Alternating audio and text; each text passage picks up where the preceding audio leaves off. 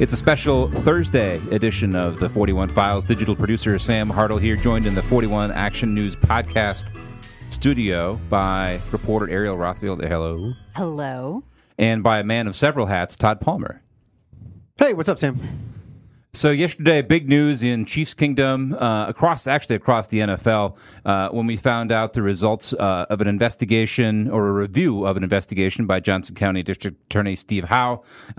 Ariel, there was a news conference yesterday at 3 o'clock. Talk about why he called the news conference and what we learned as it relates to Chiefs star wide receiver Tyreek Hill. Well, it was a little unusual because typically a district attorney doesn't call a news conference if he or she declines to pursue charges.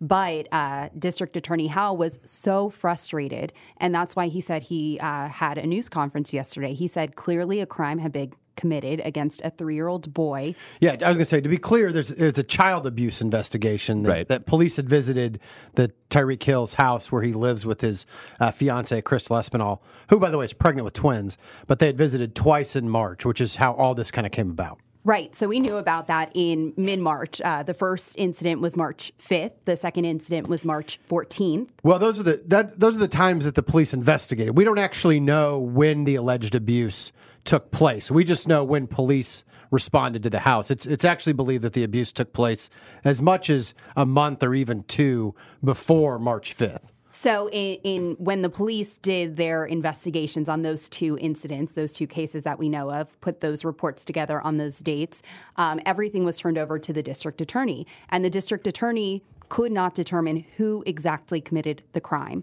And he said he was frustrated. Clearly, again, a 3-year-old boy was hurt.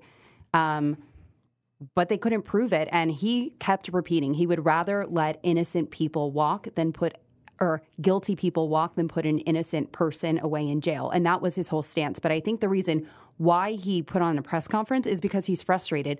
And it almost served as sort of a message, sort of a warning that it's frustrating, it happens, but we don't want it to happen. If you see something, say something, report it. I thought what was interesting, in addition to the fact that he came out right off the bat and said, "Hey, we're not charging anybody following our review of the incident," but then he went on to speak for about 16 minutes with the caveat, and sometimes this is kind of standard course where you have an official saying, "Hey, I won't be able to answer all of your questions," but he still spoke for 15, 16 minutes about a wide variety of things. One of the things, obviously, the takeaway is, we got some answers yesterday, but this is not the end of the investigation into what happened earlier this year. No, so put the criminal investigation aside. He confirmed to us that there is a current active investigation with the Kansas Department of Children and Families that is actually looking at the welfare of the little boy. Todd could probably speak about kind of where the little boy is now, what we know of that. But the district attorney was saying that investigation is still ongoing. One reason why he couldn't maybe explain or provide us any more details than he did. And he also left the window open for criminal charges. In Kansas, you can bring criminal charges within 5 years. So in this particular case, he could come back if there's new evidence. Right. So no one's out of the woods just yet. Well, I think that's part of why he did what he did and the timing of it, because I think he's clearly frustrated with the investigation. I think he's clearly believes that at some level there's been some sort of stonewalling. Now, Tyreek Hill's attorneys released a statement today as we talk on Thursday, the day after the attorney, Howe gave his press conference and said he's cooperated. He never invoked his Fifth Amendment right, and so on and so forth. And basically asserted his innocence and said that the welfare of his 3-year-old son, Zev, is his top priority.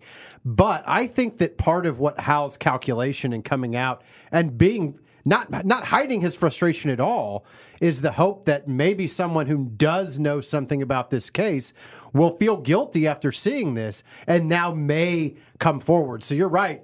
This may not be the end for Tyreek Hill. And something else to note, I was telling Todd about as we were walking in, Tyreek Hill will still have to face questions, presumably from the NFL. And if the DA wanted to subpoena any of that information the NFL gets, anything that Tyreek Hill says to them, they could do that. And that's what could trigger charges. So what you're saying is basically the NFL could reach a different conclusion than Steve Howe, and they're not constrained by having to prove a criminal case. Well, the NFL is a workplace. I mean, it's a workplace. It's a business. So they don't have the same, burden of proof that you would have, beyond the beyond a reasonable doubt standard. They don't have to worry about admissibility of evidence. And we know for a fact, that on March 14th, the day before everything, or I guess it was on March 12th, that the Chiefs, the NFL security team had reached out for information related to this child abuse case. So we know that the NFL and the Chiefs were aware of it, were looking into it, even before it hit the news that Tyreek Hill was at the center of this investigation. And it's not uncommon for the NFL, if you embarrass the shield, to suspend people, even in the absence of charges. It's happened before. I mean, you just look at Kareem Hunt. The Chiefs dismissed him in December. He has not been charged in connection with what happened in Cleveland. I don't think he was charged in connection with punching the man in the face at the resort in Ohio last June either. Wasn't charged in connection with the fight at Mosaic in January 2018. He wasn't charged in any of those incidents that we're aware of, but he's still facing an 8-game suspension from the NFL. So it's entirely possible that even with the absence of charges, even with his attorneys asserting Tyreek Hill's innocence, that he could still be in trouble with the NFL. One quick question, and I don't know if either of you guys have the answer to this. One of the other things that House said, that because this case involves a minor, that some of the records, maybe if not all of them, will be sealed. Does the NFL, I mean, certainly as a media outlet, we can kick and scream and try to access those records, but if they're sealed, they're sealed. Surely the NFL wouldn't have any greater access to that, right? Well, we asked Howe about that, if the NFL could get any records, any of the sealed records that we can't get, and he told us absolutely not, that they are held to the same exact standards that other news organizations such as that we're held to. So unless you know differently, Todd. Well, I mean, or maybe his attorneys. I was going to say they probably can't formally get any freedom of information, anything more than we could through a Freedom of Information Act, necessarily from the Johnson County District Attorney. But depending on what relationships you have with the attorneys involved in the case, certainly they could allow you to peek at the records. And depending on, what those records say, if you're Tyreek Hill's defense attorney and you've got, presumably you've got whatever the police have through the discovery process, and there is evidence in there that you think strongly exonerates Tyreek Hill or strongly points to the fact that he should not be suspended in this case for whatever reason. I mean, certainly you could allow someone to, you leave the file on your desk. Somebody happens to see it,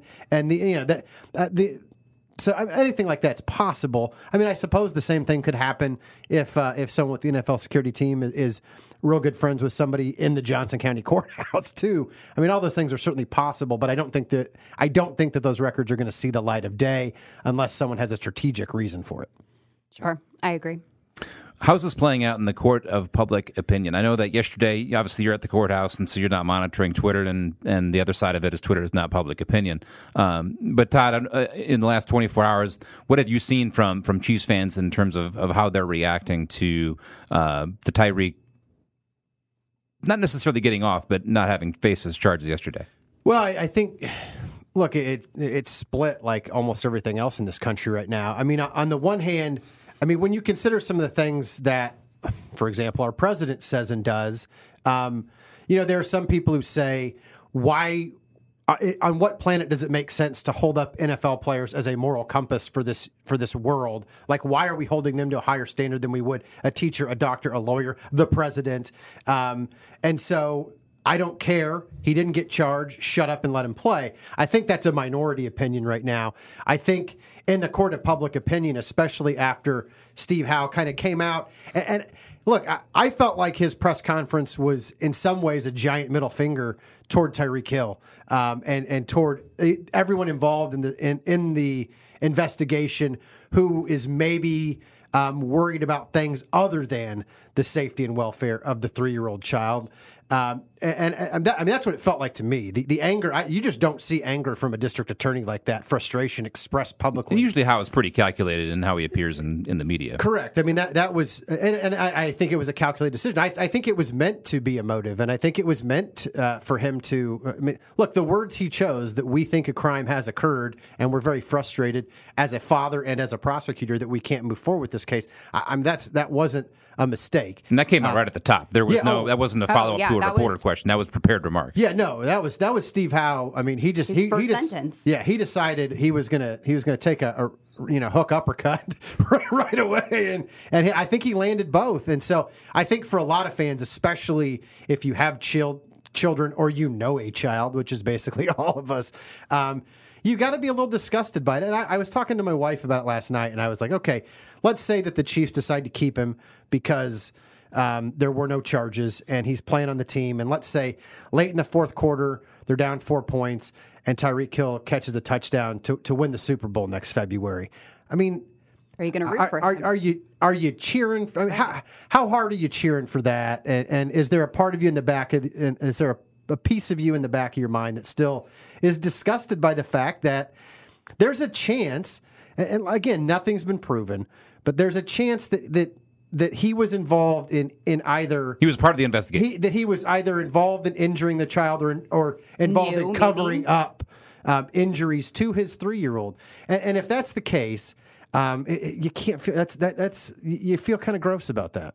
And another reaction that I've seen, it's not directly tied to the Chiefs, but that the fact people are disgusted, this happens all of the time. This is just one example of somebody in the spotlight that we can show. This happens all the time, but there are hundreds of cases in which police investigate child abuse cases daily, weekly, monthly, and they can't find out who exactly did it, so whoever they suspect just walks away. Well, and that's one of the interesting things I thought for Howe was... Right.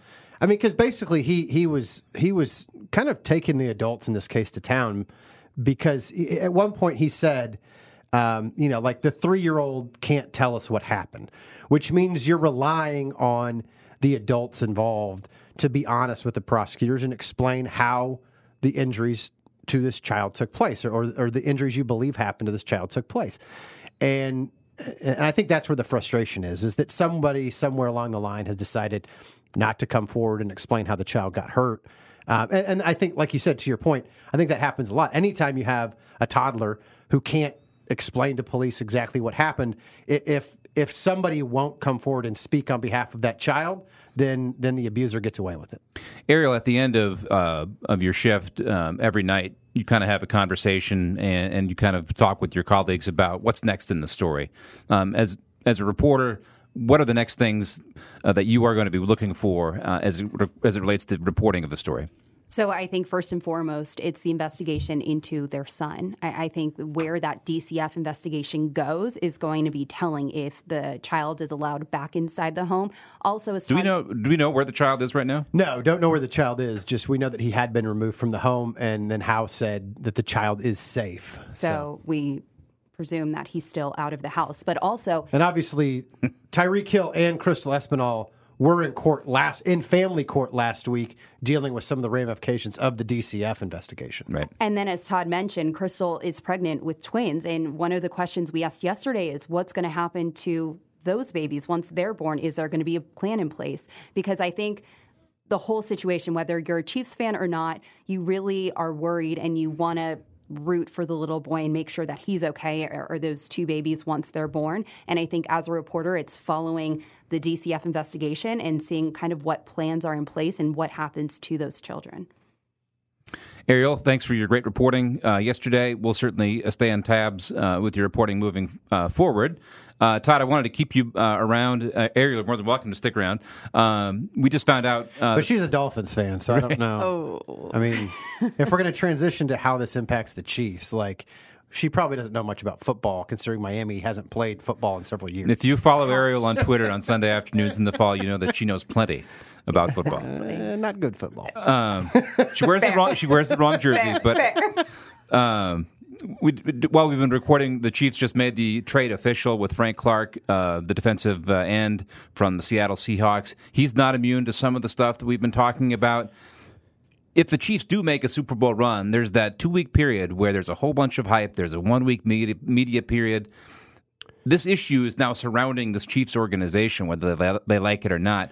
How is this, as an umbrella issue, going to impact this season, do you think? Well, I don't know that it's going to necessarily impact what the Chiefs do on the field, unless they end up cutting Tyreek Hill or moving on from Tyreek Hill, something along those lines. Yeah, I mean, I don't see it having a big impact. Patrick Mahomes, it's not going to affect his preparation. It's not going to affect how defenses game plan and scheme for them. It's not going to affect how Andy Reid tries to use the pieces that they have. It's not going to affect the installation of Steve Spagnuolo's new defense. And briefly on the Frank Clark thing, first of all, I don't think the Chiefs make the trade if Tyreek was getting charged the next day. Mm-hmm. I'm of the opinion that the Chiefs probably had an idea of what was going to be said Wednesday before they made the trade, and of course it wasn't official.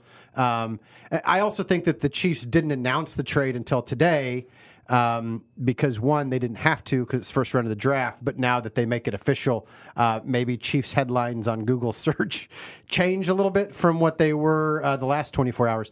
Again, I think that could be a calculation. Real quick, I wonder, and there's only one person that can answer this, and that's Steve Howe, if part of his frustration was how the Chiefs are kind of sort of playing this as it relates to Frank Clark, as it relates to his news conference, as it relates to the investigation. Well, the thing with Frank Clark is Josina Anderson did a great piece with him last summer. Because, about the steps, about his life and how he's gotten to this about his point. life and about growing up in a single-parent family with a mother who was a crack addict and living on literally Skid Row in Los Angeles, which, you can find that on Facebook. I believe it's from like July or August 2018.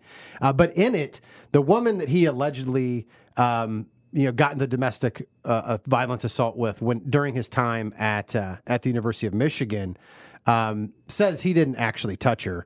They are actually, Frank Clark and Diamond are actually still together, have a child together.